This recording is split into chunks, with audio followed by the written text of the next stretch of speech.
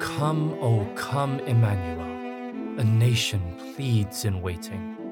A prayer, a hope, a wish just made, while prophets and priests are debating. Some say a king to take the throne, our occupation ended.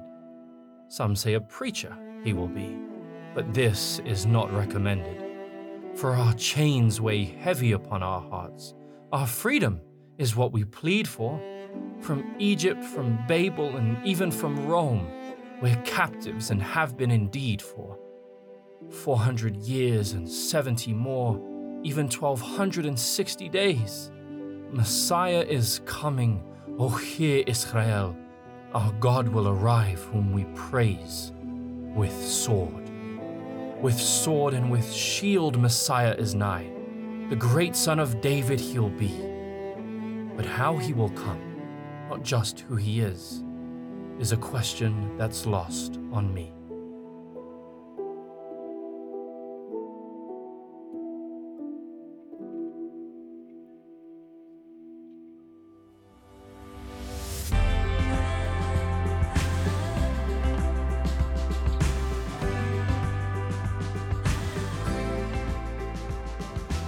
I'm Dean Cullinane, and you're listening to Why They Did That, a show that explores the motivations of biblical characters and how their choices can guide yours.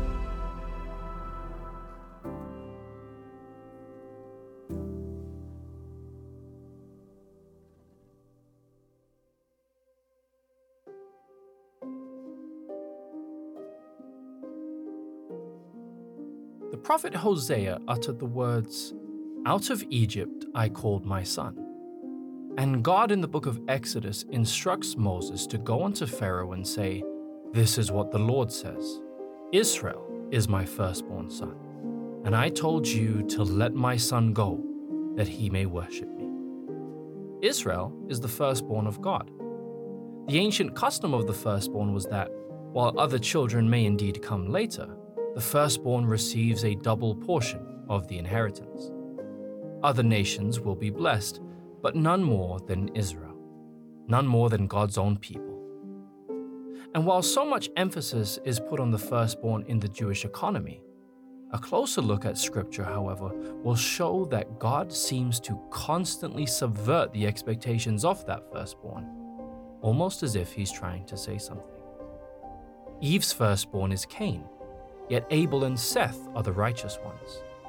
It is Ishmael firstborn to Abraham, not Isaac, and to Isaac it is Esau, not Jacob. Jacob has Reuben, not Joseph, and Moses is not a firstborn. David would have been completely missed had Samuel just blessed Jesse's first.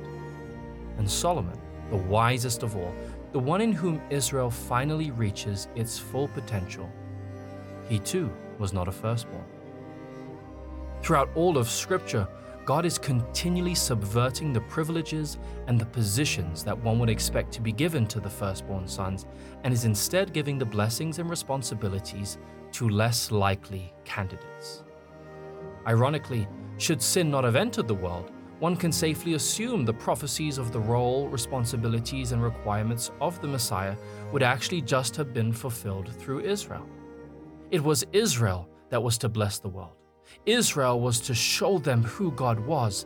They were to set the captives free, to bring sight to the blind, food to the hungry, love to the brokenhearted. But Israel was a firstborn too. Much like Adam before them, potential wasted. Through captivities, occupations, and destructions, Israel was constantly reminded of its need of a savior. One who would free them from their tyrants, contend with those who contends with them, one who would save their children. A savior, yes, but a soldier indeed. For if all you've ever witnessed was war, if all the relief you've ever known was brought through force, Joshua, Gideon, Samson, David, if all you've ever known was sword and shield, then your savior must come ready for a battle. But God has a thing about subverting expectations.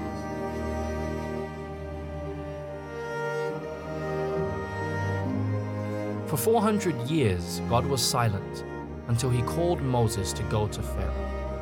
And so it was before the birth of Christ.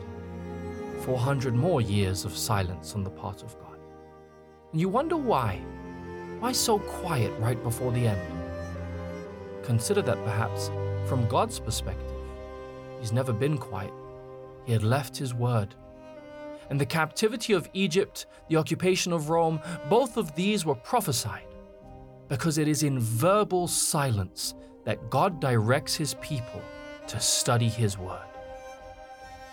For if they had studied the word, they would have known the Messiah. It wasn't the nobles that awaited His coming. It wasn't the Pharisees or the Sadducees. The Sanhedrin, the very best scholars in Jerusalem, preoccupied with the law over the lawmaker, the chosen people, the royal priesthood, busy. Instead of those from Israel, it was those from the east who knew. With nothing more than the prophecies of Balaam and Daniel, they saw the star and marched. Instead of the nobles and scholars, it was the poor shepherds, humble students of the word, that the angels chose to hear the greatest song ever sung. Instead of Jerusalem, it was Bethlehem. Instead of riches, it was poverty. Instead of nobility, it was homelessness. Instead of the upper class, it was the working class. His family would not sit at large tables. No, they'd build them. They would not be handed things on a platter. They'd work, and they'd work hard. He would not come with sword and shield, but with pen and paper. He would deliver not with might and force, but with words and love. Yes, death and life is in the power of the tongue, but only life would pour forth from His lips.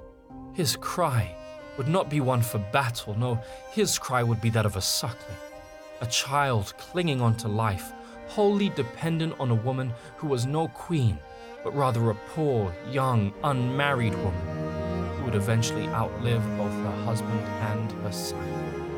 His words would not incite rebellion, but would instead bring sight to those seen as rebellious. The lame would speak, the deaf would hear, and the dead would live again.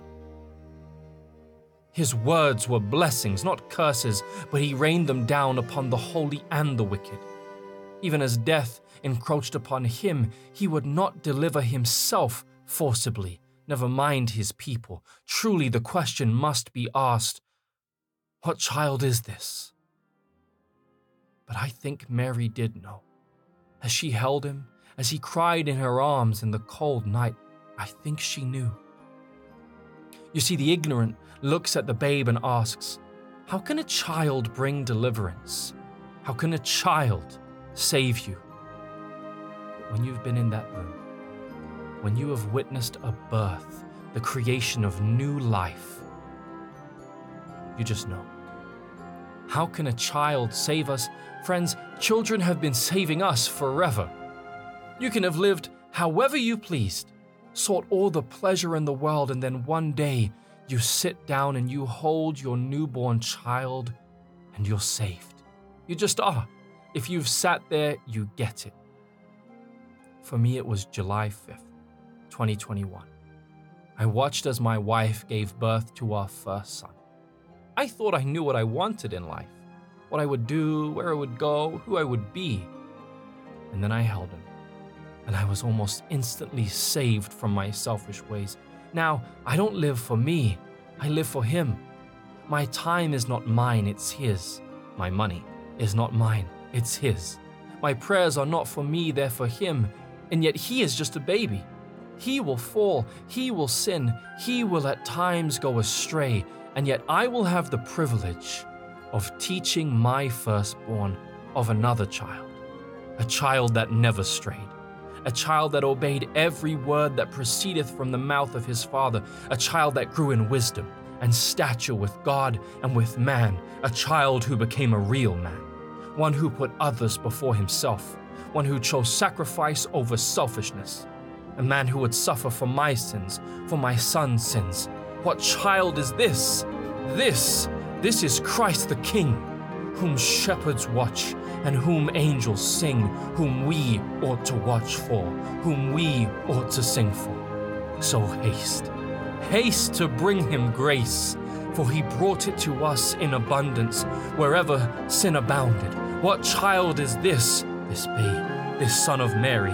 This child is the Son of God.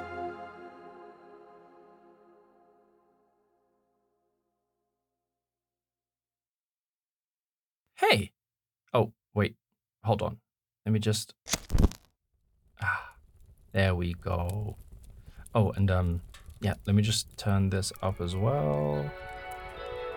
Perfect. So where were we? Yes, we hope you enjoyed our little Christmas special episode, What Child Is This? Christmas is such a special season, and it gives us such an amazing opportunity to reach others with the good news that not only did Jesus come to earth, but he's coming back again. People are more open to that message at this time of year than any other. So take as many opportunities as you can to spread the good news now. And with that, it would mean an awful lot to us if you could share this short episode on your social media channels. Share it on Instagram, make your own reels about it, TikTok, Facebook, anywhere. Let's get the good news out there. And lastly, and this is truly coming from the heart, thank you all for your support over the course of this year. Season 4 is out with more episodes of it on the way. We'll have a new merchandise store on our webpage in January. You can still support us on Patreon and get ad-free episodes and so much more on there. It's a great time to be a Why They Did That fan, and we're hoping to make some really big moves in 2024. To God be the glory. Have a blessed Christmas, y'all, and a happy, happy New Year.